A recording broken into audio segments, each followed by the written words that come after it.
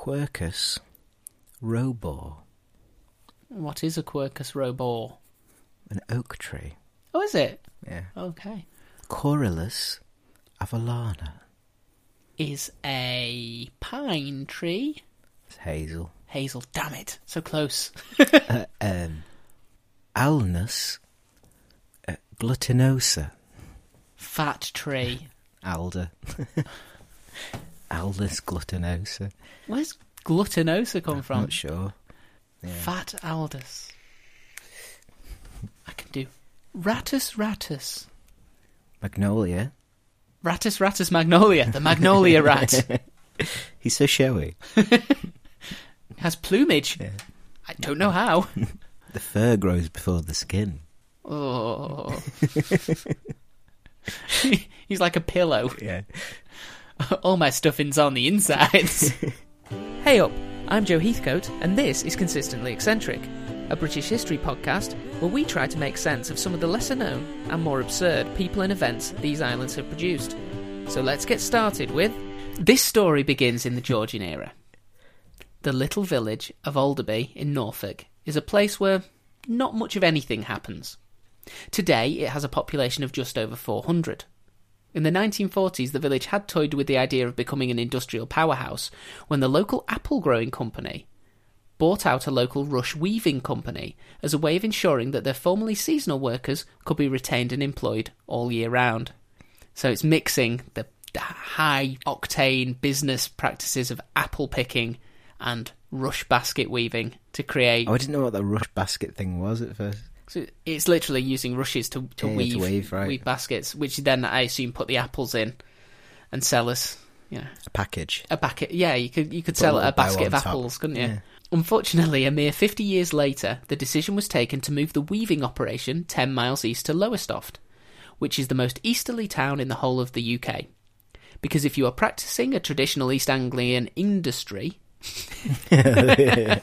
Because if you're practicing a traditional East Anglian industry, I guess you may as well go all in on the concept of East. Yeah. It's the most easterly place, and the Rush Company still exists. What's it called? East Anglian. No, the Rush Company. I don't know what it's called today, but you can still search for it in Lowestoft. They do still exist, and they still weave baskets. Is that it? Just baskets? I think there are other stuff. I think they weave... what else could you make? Mats. Dartboards? I don't know. Yeah, rush-made mats and... Yeah, probably objet d'art and stuff like that. It's a hipster art now. Yeah, they've gone hipster. That's what Lowestoft's all about, Yeah. Over 150 years before this doomed attempt to industrialise, the village was much like any other in an out-of-the-way place in England.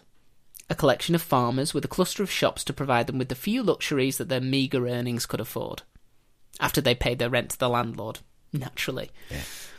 It was into this village in 1784 that a little boy called John Towell was Damn born. it, I was going to say John. Well, it's normally a John with us, It's always isn't a John. Well, this is John Towell. He was the son of a shopkeeper. Though this should have afforded a certain amount of relative luxury for young John, it turned out that his dad wasn't a particularly good businessman. He preferred to spend his time telling tales about famous and successful ancestors who had lived in the big city of Norwich. Rather than trying to emulate them. Yeah.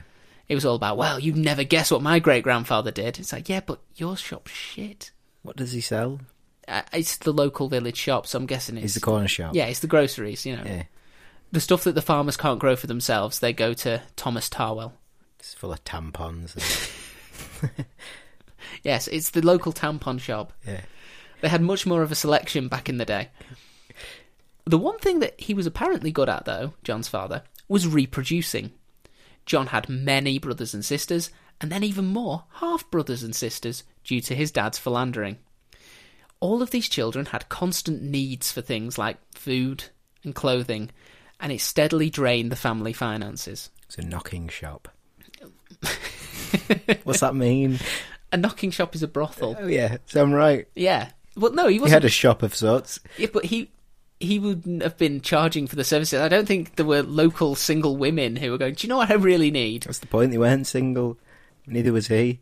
Well, we know he wasn't single, but as to the women that he made children with... Listen, he provides a service, right?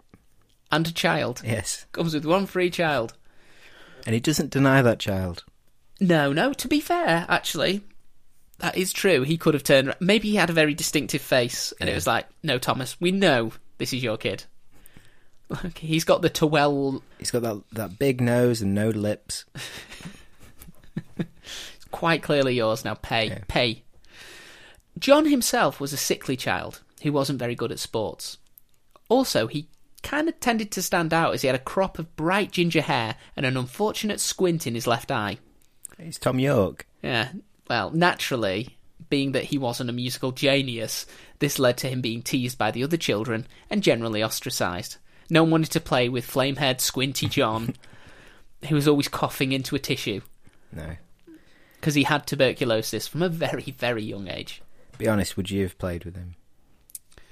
Kids are cruel, probably not. No, I had a desire to be part of the in-group, so no, I would have gone along with the teasing, I imagine.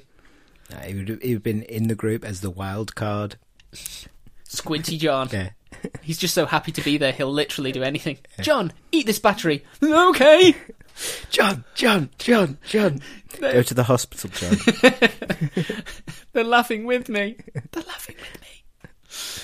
Without friends his own age, John was befriended by his teacher, who would encourage him to do extra work and provide him with his own personal books to augment the basic education that the other boys were content with. So I'm guessing the older gentleman teacher was just like, finally, a boy who doesn't have all of these distractions from study. Yeah. This is the clay from which I can mould an educated man. Is this going to happen? Well, what other options has he got? I don't know, dying of tuberculosis. John developed a sense of intellectual superiority and was determined to prove that he was too good to live out his life in this little village. He's going to the big city of Norwich. No, unfortunately Norwich doesn't feature anymore in this. Put Norwich out of your mind. Glorious city though it is, it's dead to us for the purposes of this episode. When he wasn't studying, he was working in the family shop, where his aptitude for business was soon very apparent, and either because he genuinely wanted his son to achieve, or because Thomas was worried that his son would make him look bad, he became his father's pimp. Well, John was sent away to become an apprentice shopkeeper in the coastal town of Great Yarmouth. So, I don't know.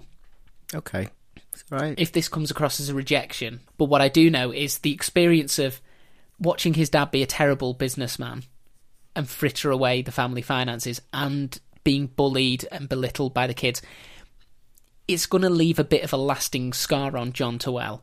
He is not ever going to be able to let it go. He has to now be the best of the best. Well, that's true, only because the teacher stepped in to fill that role, of giving him some sort of surrogate father. Yeah, self-confidence. And but all of that teacher's attention was based purely on the fact that John was proving he was smart. So it's like, in order for people to give me attention and for people to love me, I have to prove that I'm smarter than everyone else and I'm better than everyone else, and I have to continue to achieve, otherwise the only people who will respect me will drift away. So he has this desperate desire to achieve and to do well. For a second there, the energy you put out there, do you recognise yourself in this? Do I identify myself with young John Towell? I'm not saying that you had a social reject in any way. You had quite a few friends and you were athletic, desperation to achieve, and you weren't sickly. But am I correct on some in levels, that? yes. Yeah. You know, I understand that urge of, I am the best and I must now continue at all times to be the best, and I can't accept anything else. And if I'm not going to be the best, I may have to resort to cheating. And then burning. Burn everyone else. Yeah. If there are no witnesses, I'm still the winner. Yeah. So yeah, he went to Great Yarmouth because he asked to just leave because his dad's shop was just, you know, I imagine every time John did something good for the shop, you know, like he got the stock sorted, or, you know, he'd put prices on things. Yeah, he'd come back in and his dad would collect the money and not just let people walk out the shop with items. You know, he'd get all of this set up, and then his dad would come in and go, "No, that's not how we do things. Don't run before you can walk, John. Yeah. You've got to learn my system." Which is mainly swapping goods for sexual services. Yeah. Soon after arriving in Great Yarmouth, though, John became aware of the existence of a community of Quakers within the town. Oh, he's going to be an absolute hero, isn't he? As Are they going to take him under the wing and just turn out a beautiful boy? What do we know about the Quakers? Just amazing. They've always been the heroes of our stories. Yeah. Is this a twist? Have you found the evil Quakers? Have I found an evil Quaker? Ooh, maybe. That's But at the impossible, moment, isn't he's just an idealistic young boy who wants to break into the world of business. And as an aspiring businessman, John was impressed by the amount of businesses that had been started by Quakers, which at this point included 2 banks called Lloyds and Barclays. Are they Quaker owned? Well, not anymore. They were obviously. Quaker-founded banks, yeah. Yeah. Over the first half of the 19th century, they would go on to found businesses as varied as Cadbury's, Clark's Shoes, and Carr's Biscuits, just to name a couple from the seas. Yeah. Later in history, they also helped to found Greenpeace and, unbelievably, Sony. That's Quaker. A Japanese Quaker was a co-founder of Sony. But, and it's very important this, they had nothing to do, and still have nothing to do, with Quaker Oats. That was the one I was going to bring up. Not a Quaker-owned company. Rowntree's. Quaker. Um, Fry's, the chocolatier. Quaker. Bernard Matthews. Sodomite. Oh. No, I have no idea. The reason for this natural affinity towards business, at least in part, was because of how strict the Quakers were regarding engaging in activities such as drinking, dancing, gambling, going to the theatre, reading fiction, painting, and all sports. With all of this banned, work was pretty much the only thing a Quaker could do outside of meetings.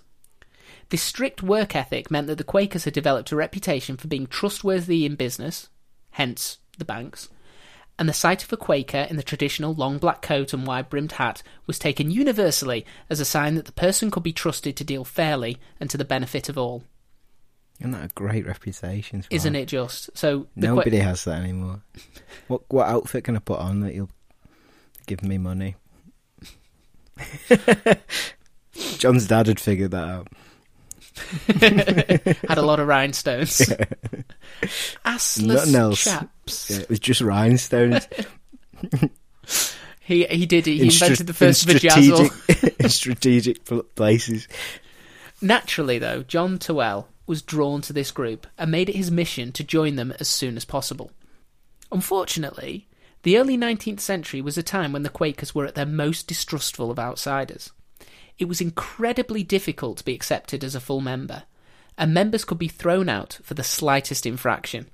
Quakerism itself almost died out completely, because when they started in the 17th century, it was a counterculture, essentially, and they welcomed everyone. And at their height, they had maybe 70,000 members in Britain. By this time, because they sort of become very strict about what was and wasn't acceptable to be a Quaker, they were dwindling to maybe 19,000 total. So they were definitely in danger of... Becoming extinct. Yeah, but... Are there any Quakers left? Yeah. Is it still a thing? It's still a thing, yeah. If you want to become a Quaker, you can find a Quakers meeting house. I don't think they accept me. They're more accepting than they were here. This was like a low ebb for them, because they developed this reputation of being, fair in dealings, and they were doing so well as a small insular group. They were like, we don't want to risk that by letting in outsiders. We need to protect the reputation at all costs. Would they accept an agnostic with a tendency for Terry's chocolate orange? I don't think if you described yourself in those terms they would. I think you need to profess a love of God. No, that's who I am. Okay. Take it or leave it. Because the main thing of Quakers was it's about having a direct interaction with God. Right.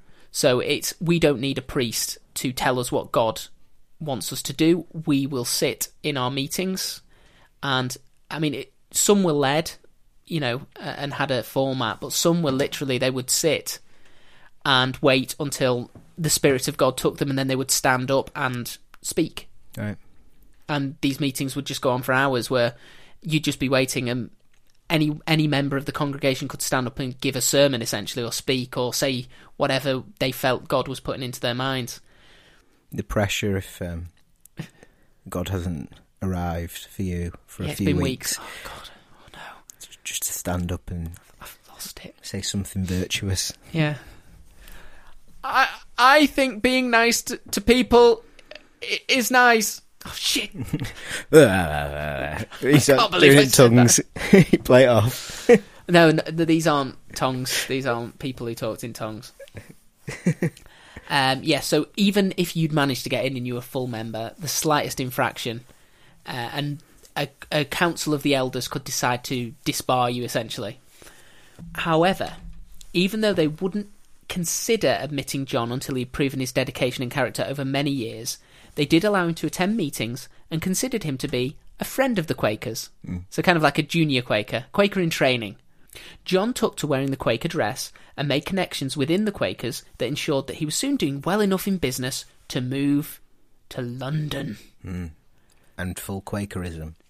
Not yet. He's still a trainee Quaker, but he's a trainee Quaker in London, which is where it was the epicenter for Quakers, because, you know, when your entire religious sect are basically the guys who do business, you're going to go to London. Right. It was in London in 1807 that he decided to try and apply to become a full member of the Quakers. He was interrogated by some of the elders over the course of 5 months. That's not all in one go. Yeah. It's like multiple times. Did they have a break? Yeah. They had pee breaks, scheduled in every 4 hours.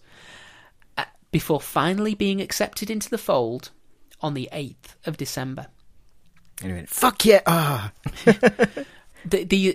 It would have been swearing was right out, and also you weren't supposed to use the names of the month because they were all pagan, so you couldn't say January because that referenced the god Janus, which is a pagan god, so you had to say first month. So they would be on the 11th day of the first month. Oh, right. And thou and thee. They used all those sort of archaic terms. It was part of the Quaker aesthetic, really. Less than a year after achieving the status of full member, a rumour started to circulate that John, he was wooing a non-Quaker. This information proved to be factually incorrect, as John had actually already married a woman called Mary Freeman on November 9th, 1808. November 9th, what would it be? 09 of the 11th month. Yes, the 9th day of the 11th month. Aye. Year of our Lord, 1808. So, yeah, he'd married a non-Quaker. And can you guess whether that was on the do or don't list for Quakers, marrying a non-Quaker? Was she a Christian? She was a Protestant, yes. So, she was a C of E. So, yeah. So where did Quakers branch from? They were part of the Protestant branch. They were breaking away from the Catholic Church. They were a different Protestant denomination, essentially. So is it I don't know. They're not obviously not happy. Is it a kicking out offence? Yeah, it was a kicking out offence. And John was summarily stripped of his hard-fought position as a full Quaker. But he kept attending meetings, wearing the outfit, and taking advantage of the fact that everyone outside of the group thought he was a Quaker. He was working for a wholesale drug and medicine business. And they're happy for him still to turn up to make... He's still friend of the Quakers? Yeah. Because they're nice people. Yeah. They're like, well, you've done this, you knew that you shouldn't have done this, and this is a reason for us to kick you out, but... We don't hate you. No, we don't hate you, and you've always, worked with our interests at heart, so we're going to... Basically, it was a demotion rather than a... Expulsion. Yeah, he would still be allowed to be buried in a Quaker burial ground. If he had kids, they could still be put on the Quaker birth register. So he was... it was a demotion rather than kicking out, but for them it was like, you are no longer a full member, which means you're not allowed to come to certain ones of the meetings, you're not allowed to contribute to certain funds. But for the layman, like if me and you were two London street urchins and we saw John in his Quaker outfit and a fully fledged Quaker, they'd be the same to us. Yeah. We wouldn't pick up on the difference. We'd rob both of them equally because they're bound to have lots of money. Yeah. And we'd be poor, with holes in our shoes, but a twinkle in our eyes. Yeah, and a nice hat. Yeah, a top hat that's seen better days, a la Artful Dodger. I'd have a bowler. You own 3. We do own a bowler and a topper, so I can pretty much do that. You've got a top hat in this house. There's a topper in this house, yeah. Stop saying topper. That's what those of us who own them call them. I'll never be a topper. Yes, you will always be a power bottom. So yeah, he kept attending. He was working for a wholesale drug and medicine business called Spring and Marsden at the time, and was making quite good money. Though not as much as he might have hoped. And with 2 young children to feed, because it turned out that Mary Freeman was very virile. Yeah. he wondered if there might be a way to make a little bit of extra money on the side of his legitimate business deals. A friend of John's called Peter Bedford had a vision of John Tawell hanging from a gallows. Mm-hmm. This was a Quaker vision, so this was direct from God. Oh, so they're taking it seriously. Well, Peter Bedford is, because this isn't, they're not doing drugs and getting visions. Yeah. This is straight from heaven itself.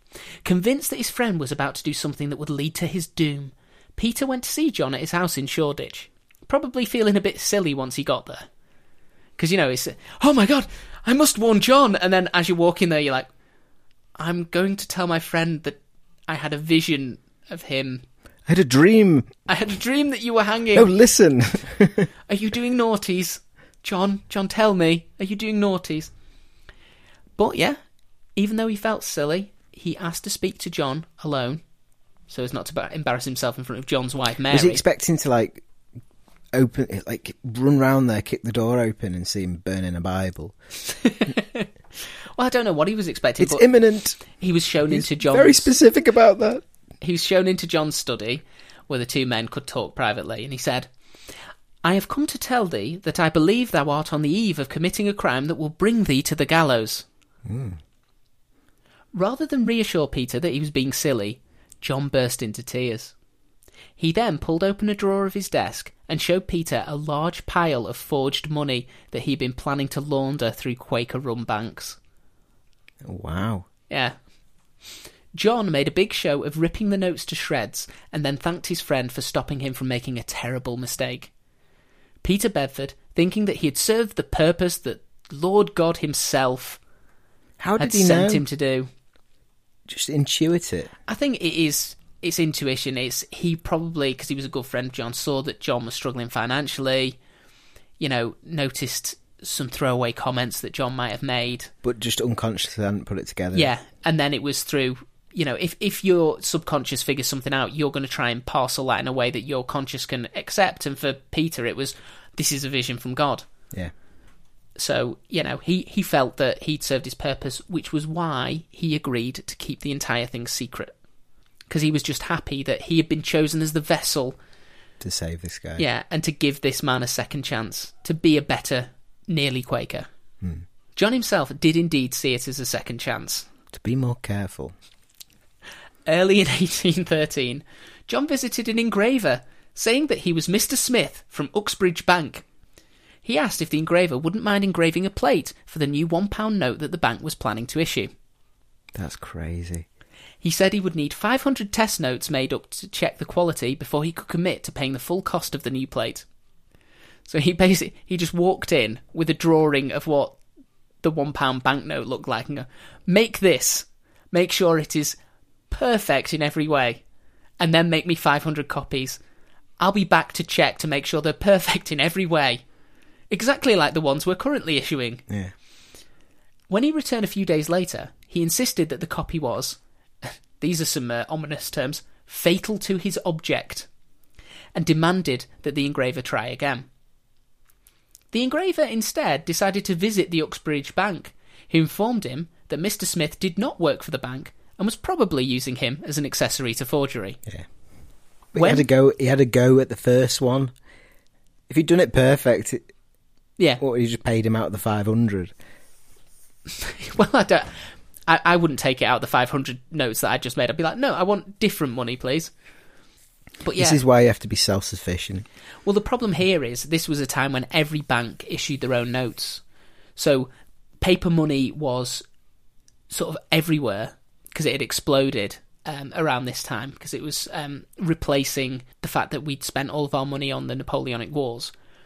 But it wasn't regulated in any way. So banks could just issue something to say, this thing's worth £1, and if you bring it to our bank, we will provide you with the £1 that it represents. So it was easier to forge, because it wasn't like today where there's only one centralised. Yeah, and there wouldn't have been... No, sorry, two centralised, because obviously the Bank of Scotland. And there would have been none of the security measures. Oh, no. The hologram and the see-through thing and the queen that moves and... No, it was basically on how intricate the engraving was. Right. Which is why you wanted it absolutely bob-on perfect, because that's how they'd check. But when John Tawell returned on Friday the 28th of January, He was first shown a big stack of notes that were perfect in every way. Happy John. He was then arrested. Sad John. So he literally had the big stack of money shown to him. It was right there. He was about to put his hands on it, and then a constable stepped out and went, no. So the bank had just provided all that money for it. No, well, I don't know the how guy hadn't it went. gone back and made the perfect engraving and printed it. The bank would have gone, okay, he might have done it. Give him this when he comes in. It might have been the bank went, do you know what? We are short of some £1 notes, and you have done a good job on this, so 2 birds, 1 stone. We'll pay you the reward money and a little extra bonus if you'll just run us off a few copies. Yeah. Now, at the time, forgery was a hanging offence. Though ironically, 100 years earlier, it was just a few days in the pillory. So it had gone from being something where you just have some things thrown at you to being a hanging offence. However, the Quakers who ran Uxbridge Bank didn't want the scandal of a man who identified himself as a Quaker being publicly hung for forgery. Yeah, because he's wearing the outfit. Yeah, it might hurt their business interests. They were like, the brand. yeah, we don't want the Quaker brand sullied, so what can we do? Dress him up different. Well, no, because everyone knows John as a Quaker. He was known as Quaker John. No, when he was selling all of these medicines and stuff, he was literally known around London as the travelling Quaker. That was his nickname. Right. So everyone would know him as Quaker John. Yeah. So they don't want him to be hung because everyone will attend the hanging, and it'll be, oh look, a Quaker who was forging money. Oh, all of my money's with a Quaker bank. Maybe I want to. Maybe I want to move it from there because apparently they're very untrustworthy. But obviously they don't want John to get off scot-free. They don't want him to just be let loose on the streets of London again because he might continue with this forging business. So what to do? Put him to work. Well, there was a new option. Recent option. Oh, send him to Australia. Yeah, transportation. It's like, we don't want you killed, but we definitely don't want you here. Quaker down under. He is. He will be, and one of the first Quakers down under, because obviously, you know, a large proportion of that community in Australia were ex-convicts, so you wouldn't get a lot of Quakers there, and the ruling classes were generally, you know, Church of England. Yeah. So you wouldn't have Quakers as part of the ruling elite. Is he going to get on well or not? I don't know. I don't know if he's going to absolutely explode. This is a story of redemption. Is it? Possibly. Okay. So, the managers of the bank arranged for John to be offered a plea deal. If he admitted to forging, in order to keep the case out of the courts, he would be allowed to live in Australia. John was given 14 years transportation and was taken to the Marquis of Wellington, which was a boat, on September the 1st, 1814, for the 5-month journey to Sydney. So before that, he'd been put on a prison hulk, which is just a boat that's being used as a prison, so that you can't escape. And apparently he got the worst of it because if there's one thing that jailers love to do is to take people who were doing quite well before they committed crimes and just beat the ever-loving shit out of them. Yeah. It's like if you've got a guy who's, you know, been in poverty his entire life and he's stealing a loaf of bread, the jailers tended to be a bit like, oh, well, hard luck, mate, you got caught. But when you've got someone who was, you know, a successful businessman who was forging money, they're like, ha ha ha. True sadistic. Yeah. Come over here, bend over. What's going to happen? Whatever we want. So yeah, 5-month journey to Sydney, where he was the whipping boy of pretty much everyone on that ship. That sounds like a bit more than that, Joe. And it was while on this journey that John Towell realised that he would be using... That he could fit many things in. Well, he realised that once he got there, things weren't going to get better, because he would be expected to use his weedy little body to break rocks, unless he could convince the authorities in the colony that he had a skill that they could use. So he's like, oh no, I'm really good at selling things, but that's not going to fly over there. Has he become a bank? A forger. Sorry? He's a convicted forger. I don't understand, but... And the first thing he's going to do as he walks off the boat is go, right, time to set up a bank. I don't know. They call me Johnny Trust. Trusty Trust It's Pants. like, you know, when kids, like, the family moves towns and they can go to the new school and be... Whoever they want to be. Whoever they want to be. He could be Johnny Banks. Well, No, He might even not be called Johnny anymore. he's not quite that on the nose, but reasoning that he'd learned a little bit about medicines as a pharmaceutical rep, essentially, I forgot he did that. John decided to double down on forging by lying about his profession. And upon arrival, he claimed to be a druggist. So he's done exactly what I said. Yeah, but he hasn't gone quite to banking. He said, I can dispense drugs. Yeah. I am an apothecary. He choked on his own lie. I am an apothecary, you know.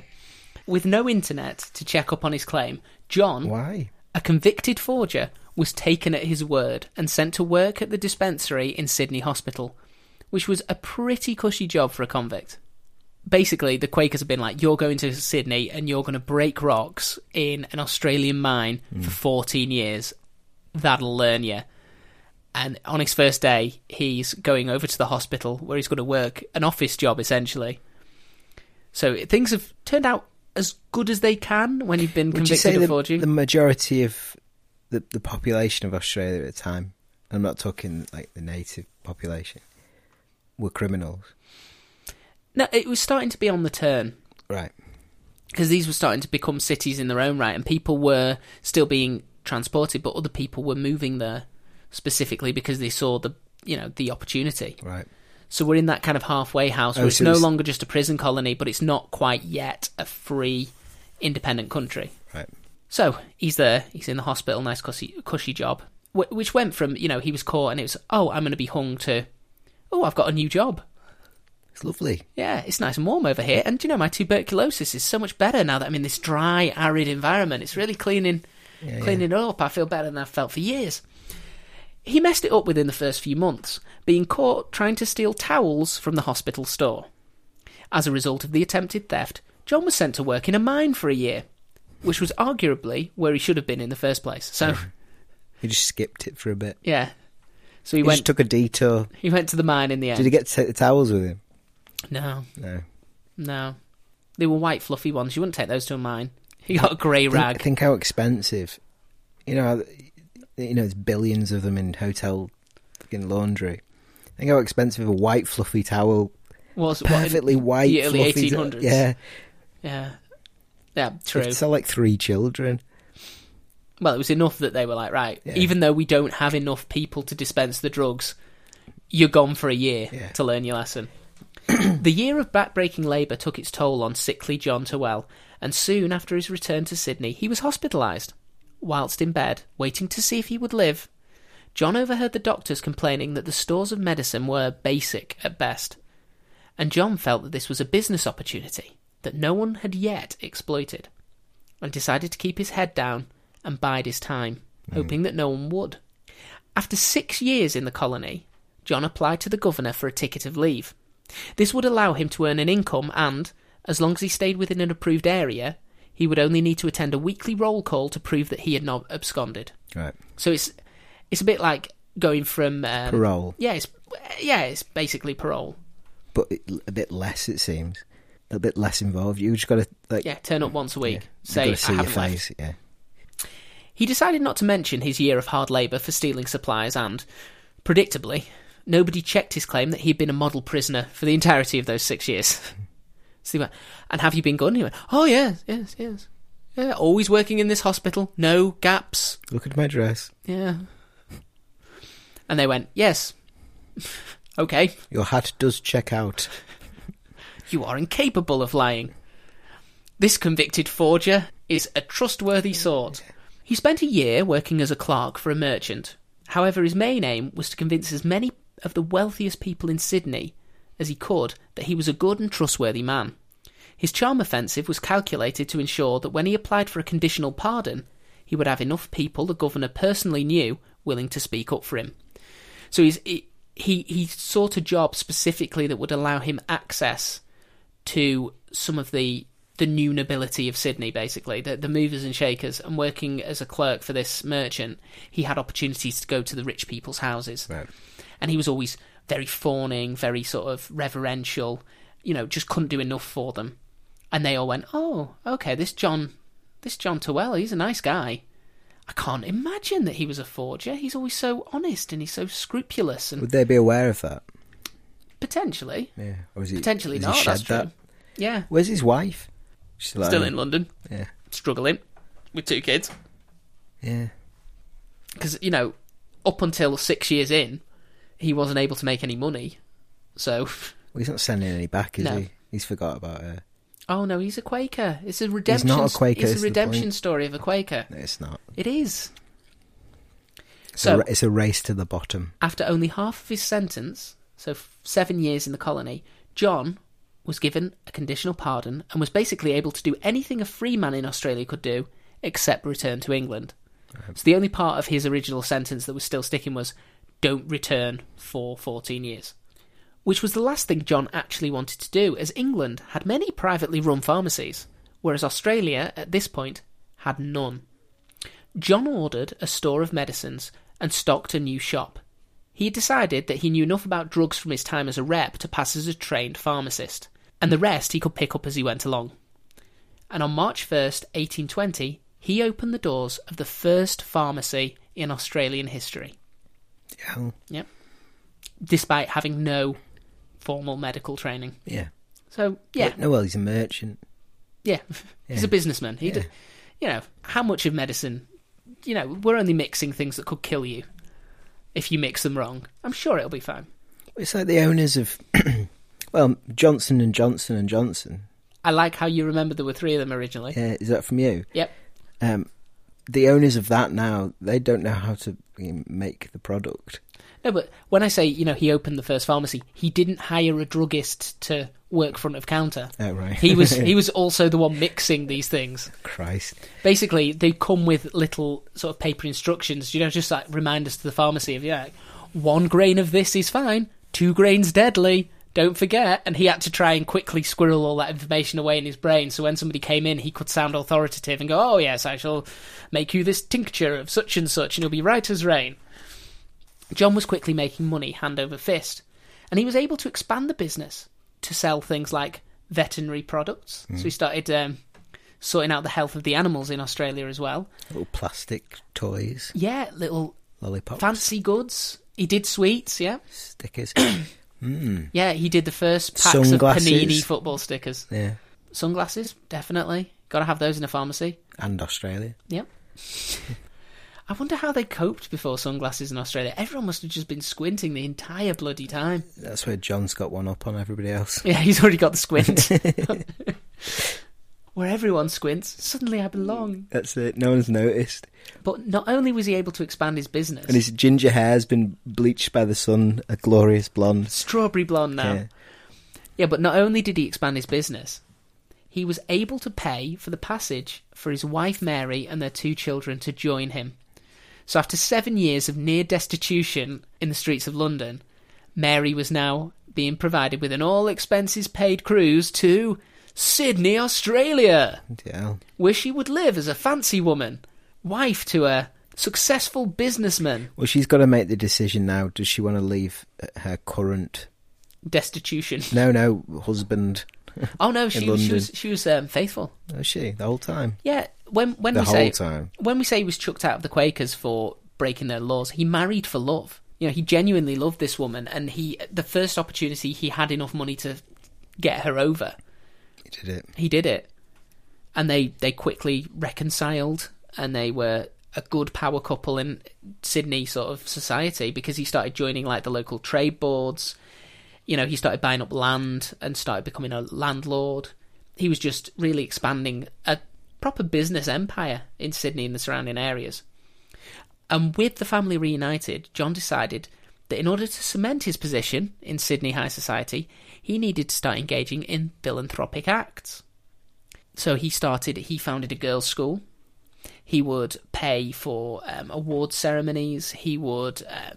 he would give large donations to charitable organisations because he was making so much money he didn't know what to do with it, because by the time his sentence officially ended in 1828, he was worth well over £10,000, which was a lot in then money. Is that a millionaire? Yeah, he was essentially a millionaire, and he appeared for all the world like the perfect example of a reformed criminal.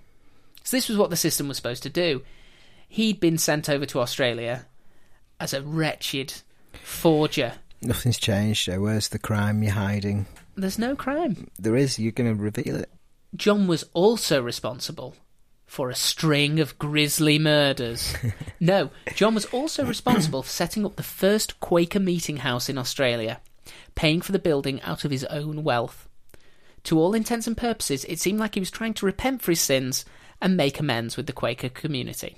He was planning by this stage to go back to London, and in order to, as a peace offering, he wanted to go back to the Quaker meetings in London and say, I'm reformed, I've learnt the error of my ways, and to show you how sorry I am, I have also set up a Quaker meeting house, and I've got a group of Quaker friends going in Australia, so we now have Quakers in the New World, right, essentially. Or possibly he just wanted to rub their noses in it. Yeah. So I don't quite know which way to go with this. I think part of it was I've always wanted acceptance. I've always wanted people to say I'm great and I'm super. And he kind of hoped that, you know, coming from such a low ebb, that he was now worth more than he ever had been with all the Quaker connections in London. You know, he was doing better on his own when he'd been left with absolutely nothing. Why does he want to move back? That the draw to be accepted is that great that he's going to I think that's what it is. That 5-month journey just to he well left, done, John. He left in disgrace, and even though he made something of himself, and he had lots of influential friends in Sydney, you know, he could have lived there the rest of his life with absolutely That's no what I'm issues. thinking.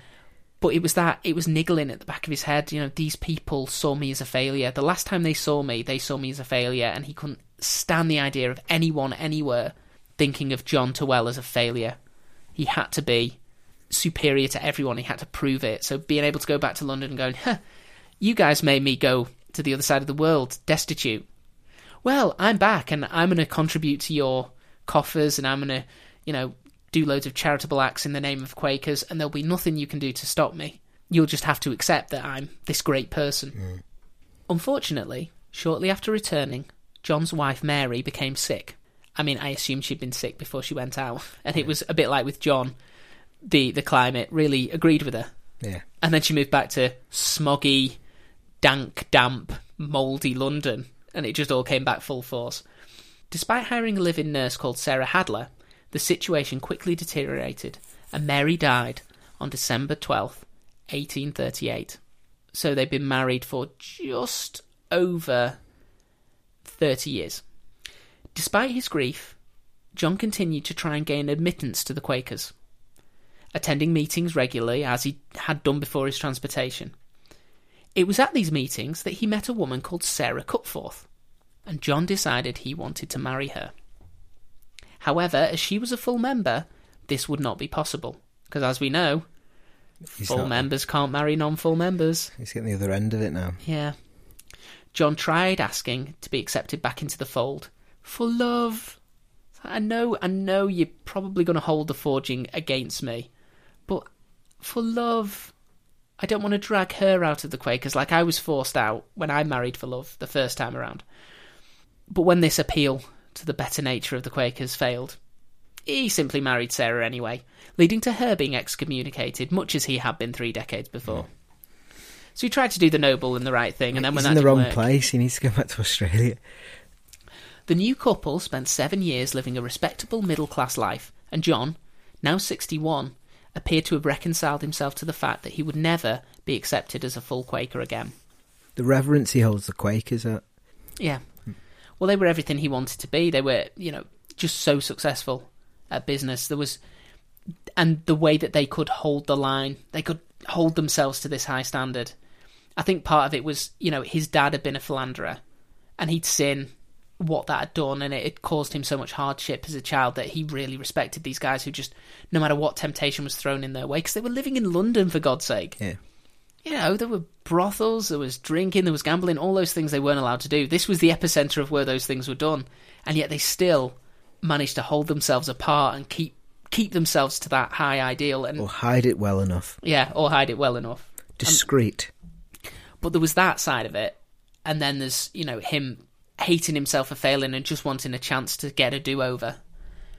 Then, on January the 1st, 1845, in the town of Slough, a woman called Sarah Hart collapsed and died. Bear attack. She was in her kitchen. Oh. She had been eating marmalade, I believe. so maybe a Paddington Bear attack. Her neighbour heard her screaming and was surprised to see a man dressed as a Quaker leaving the little cottage where Sarah lived with her 2 children. By the time the neighbour reached Sarah, she was already dead. What is happening now? A doctor was called, who quickly suspected that the poor woman had been poisoned. The man in the Quaker outfit would be the prime suspect, but where had he gone? Where had he gone? Is it, where did he go? To a meeting? No, this is Slough. There are no Quakers in Slough. Oh, this isn't John. Is it John? Well, it's a Quaker. It's a guy who's dressed as a Quaker leaving a house in Slough. The doctor took a guess and rushed to the local train station to ask the conductors if they had seen a Quaker get on any of the trains in the last half an hour. They confirmed that a man matching the description had indeed gotten on a train heading for London only a few minutes before, specifically Paddington Station. He's in cahoots with the bear. Now, in any other situation, that would have been the end of the matter. There was no way to outrun a train at the time, and as soon as the suspect got off in London, he could disappear amongst the large Quaker community that called the city home. So, yeah, it's a bit of a risk if you're a Quaker committing a murder in Slough, but if you can get back to London, you are one Quaker amongst thousands. Yeah. And if the only description is, it was a Quaker gentleman, it's like, okay, here are 5,000 Quaker gentlemen. He was wearing a hat, if it helps. They're all wearing goddamn hats. Impossible, isn't it? Yeah. However, that's Loki in the background drinking water. That's Jack's dog. That's right, hydrate, buddy. He's joined us for this one. However, it just so happened that an entrepreneurial man called Thomas Home had bought the licence to run the first commercial telegraph line with his brother. And it just so happened that this line ran from Paddington Station in London to Slough train station. What? Yep. As a result, the police in Slough were able to send a message to Paddington Station telling police to arrest a suspect dressed as a Quaker, which they had to spell Kwaker, as the telegraph system did not include the letter Q. And it actually took them more than a few seconds to work out what they meant. Because they were going, we need to arrest a Quaker? What is a Quaker? And then someone, oh, no, phonetically, Quaker, right, okay. Fortunately for the police, there was only one person dressed as a Quaker coming in from Slough. They followed him for a full day before deciding to arrest him. Why? I don't know. They just wanted to bide the time, see if he did anything suspicious. And when they did arrest him, it turned out to be none other than John Tawell. It was quickly... I'm not shocked, by the way. Are you not? No. There's no other Quaker named in this whole... We don't know any other names of Quakers in the story. Fair enough. I should have sprinkled some more in, shouldn't I? I'm not really trying to throw you off the scent. It was quickly established that Sarah Hart had been poisoned by prussic acid, which is a form of cyanide. And it just so happened that John used prussic acid as a treatment for his varicose veins.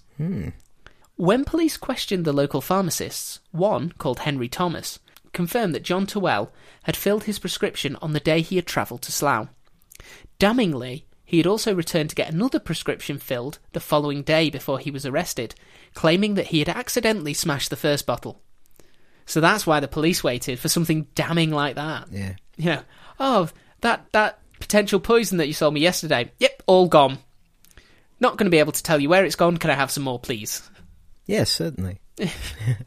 Have 3, just in case. This is a pharmacy in the early 1800s. You can have whatever you want. We don't ask questions. But while there was means and opportunity, there did not appear to be a motive for murdering a random mother of 2 in Slough. Yeah, that's what I'm trying to figure out. That was until it was uncovered that Sarah Hart was not Sarah Hart. She was actually Sarah Hadler, the woman who had nursed John Tawell's first wife as she lay dying. Did he blame her for the death? Well, after finding that out, people started to notice that the 2 orphan children of Sarah seemed to bear a striking resemblance to John. No, it's they both had ginger hair and squints. You know, it's John's dad. Thomas Tawell. Yeah. Rule it out. Bear in mind at this point, John himself is 61, so Thomas would be well in his 80s. Yeah, still swinging.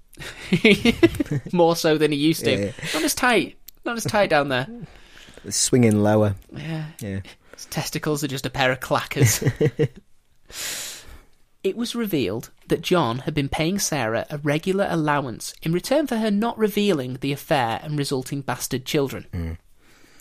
However, John had been experiencing some difficulties getting money from his holdings in Australia, and he was worried that Sarah would expose his lies as he was falling behind on her payments. And when I say, he was paying her to be able to live, she was living in like a dirt poor cottage. She didn't have money for luxuries or anything. He was like, basically, I will give you enough money so you and my 2 children don't starve.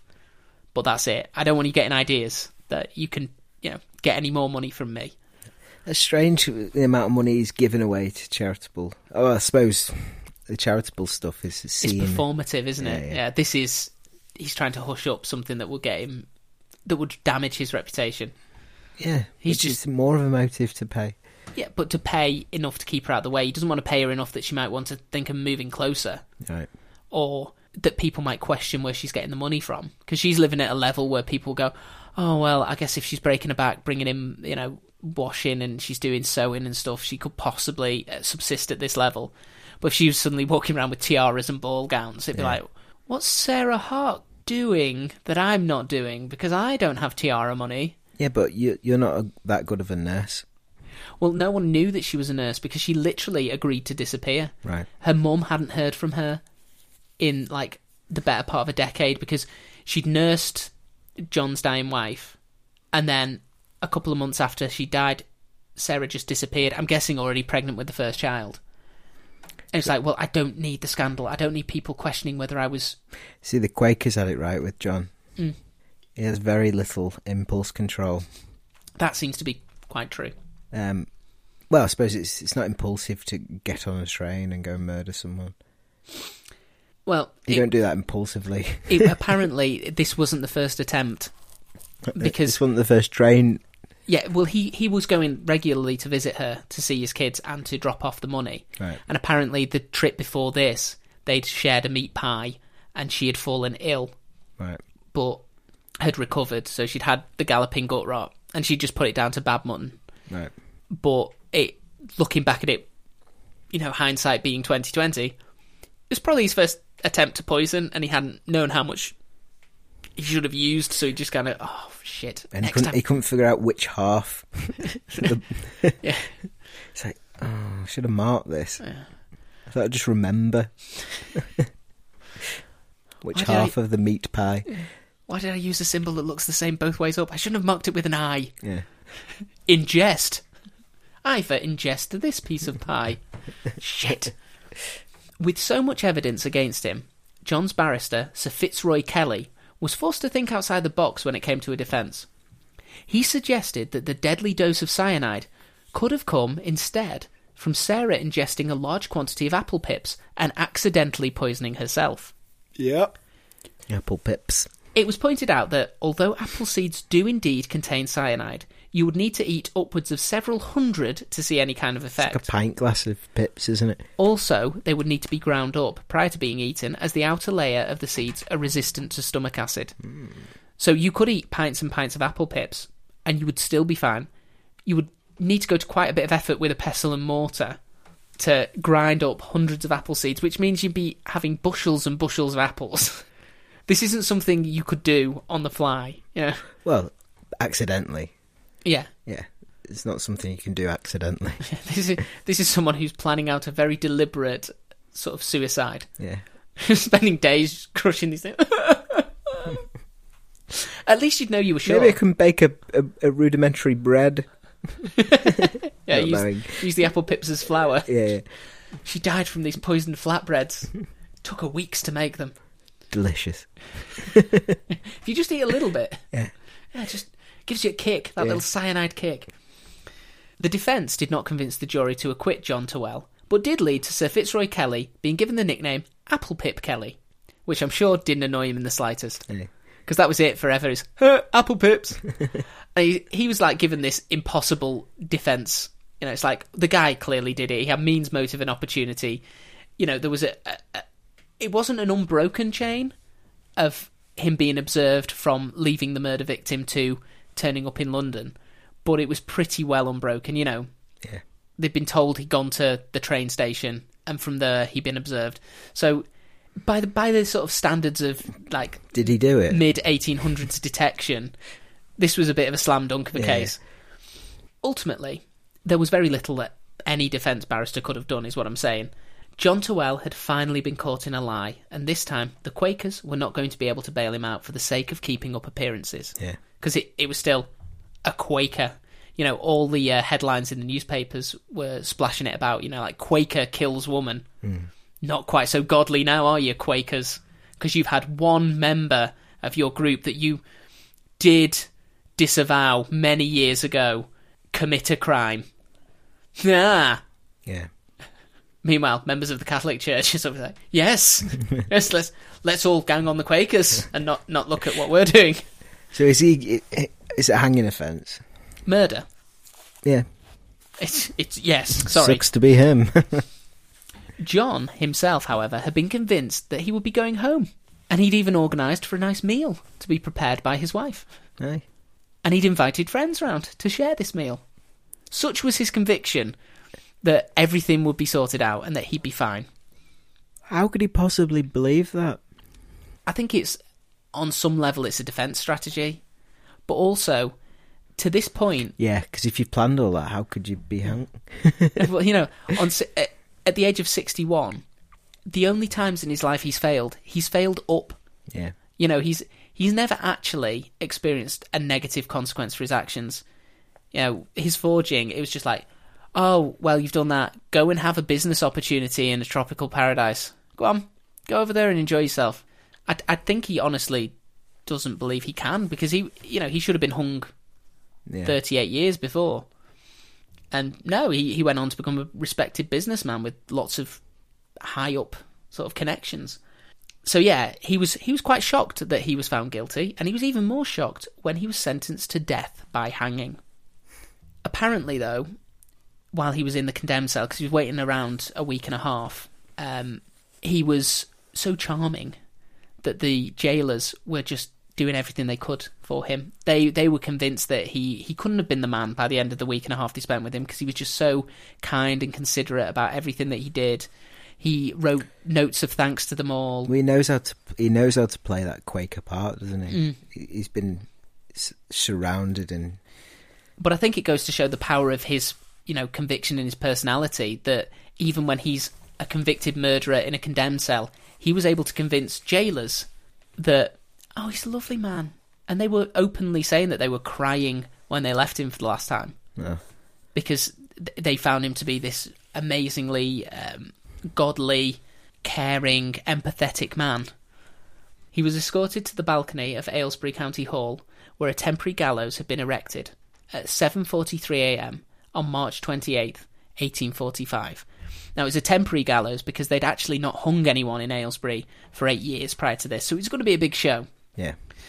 And the balcony... Are people still into watching it? Yeah, oh yeah. That's a big thing. The balcony, you could only get to it. They had to erect temporary steps because they hadn't used it for so long, and because the steps were in the main hall. They'd taken the steps out. Right. Because they're like, well, we've not hung anyone for 7 years. Why do we need these steps? And then they had to build a temporary set of steps to get up to the temporary gallows. So it was all very sort of done on a shoestring, a bit shonky. You know, it wasn't... Is he going to die accidentally on the way? Well, just falling on the steps. Yeah. Did you slip, trip or fall on the way to your own execution? Took a splinter to the throat. Now, it was weird that he was walking up to the gallows at 7:43 a.m, as the time that had been given for the execution was 8 a.m, but it was being overseen by famous executioner William Calcraft, who had a bit of a reputation for being unpredictable, slapdash, and just a bit shit. Right. He hadn't bothered to preset the rope, because why would you?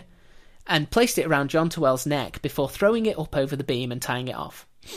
As a result, when the trapdoor opened, John Tawell didn't die instantly. That was too short. He was slowly strangled over the course of 20 agonising minutes on the balcony of the City Hall. Yeah, no one wants to watch that.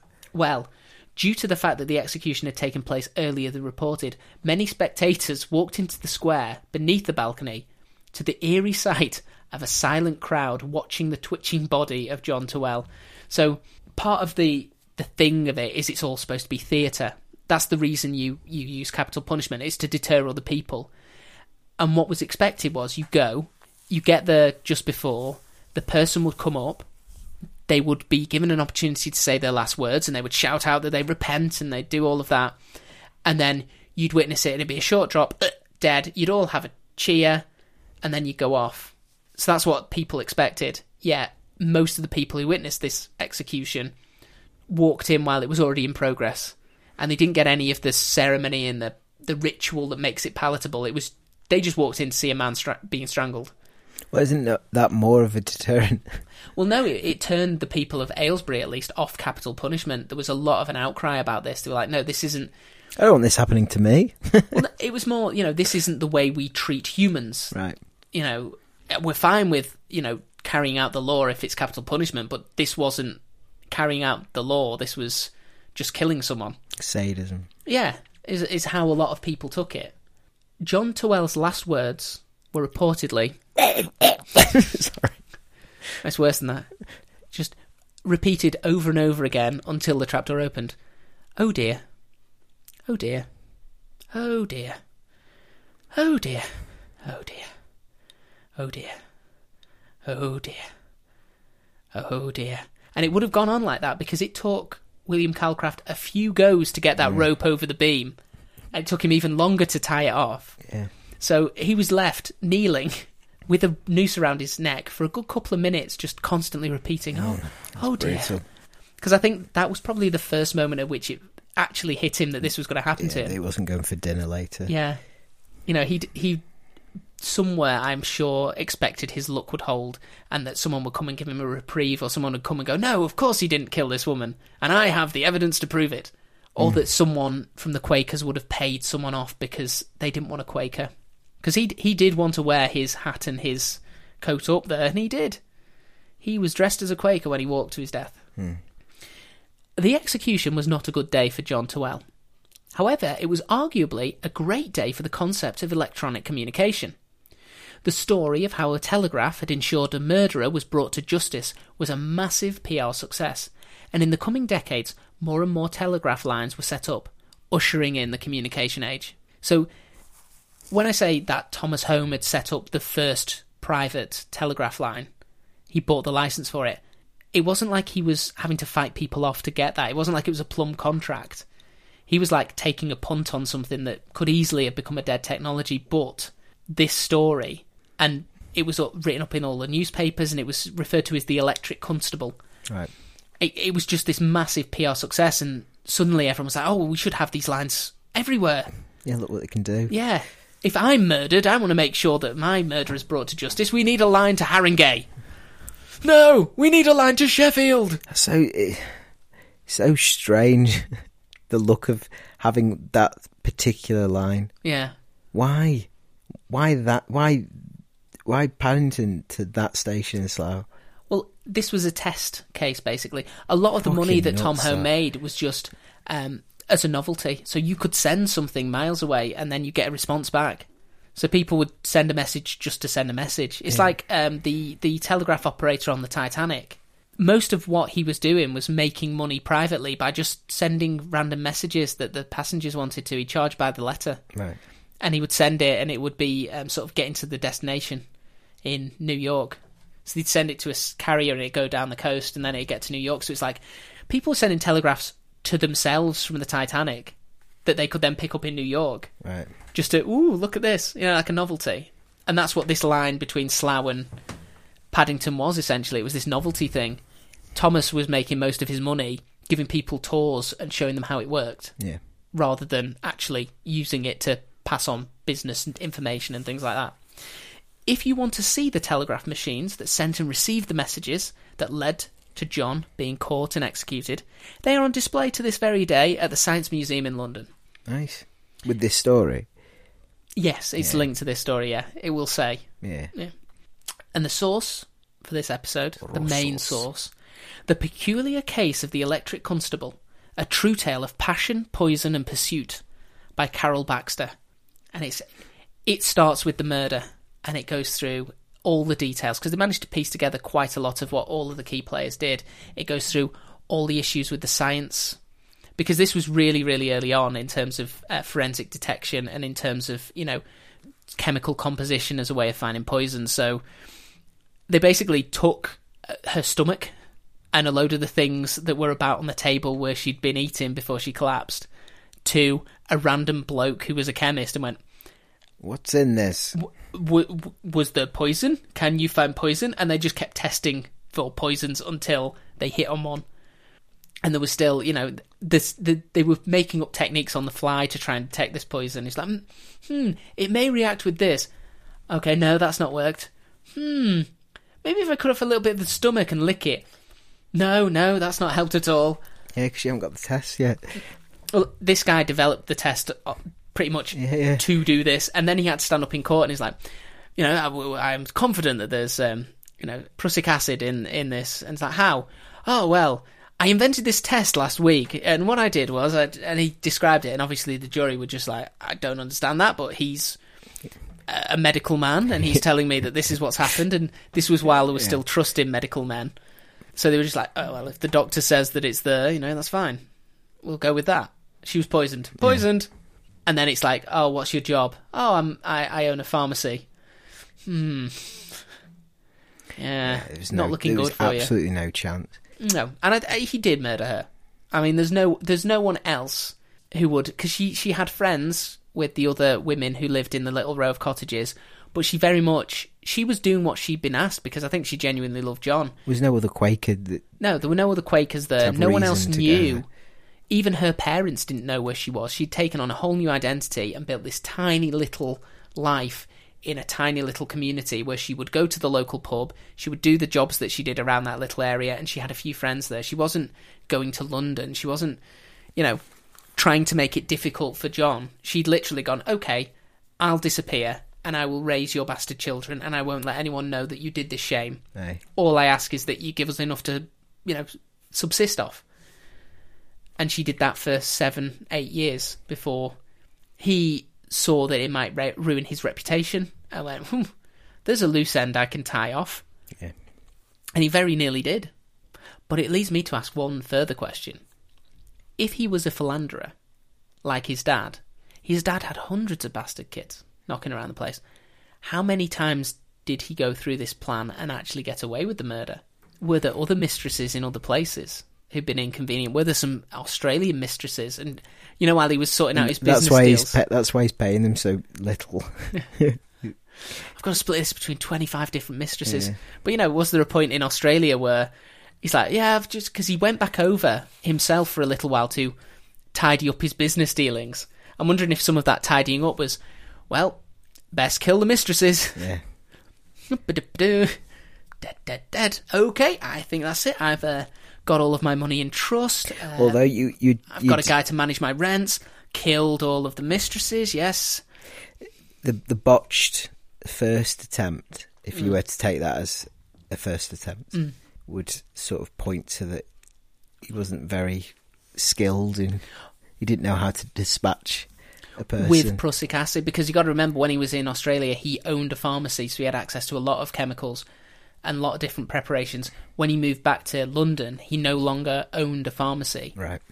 He'd sold the pharmacy and he was making his money through rents on all of the places. So he had a landlord over there who was collecting all of his rent for him and then sending him regular sums from that.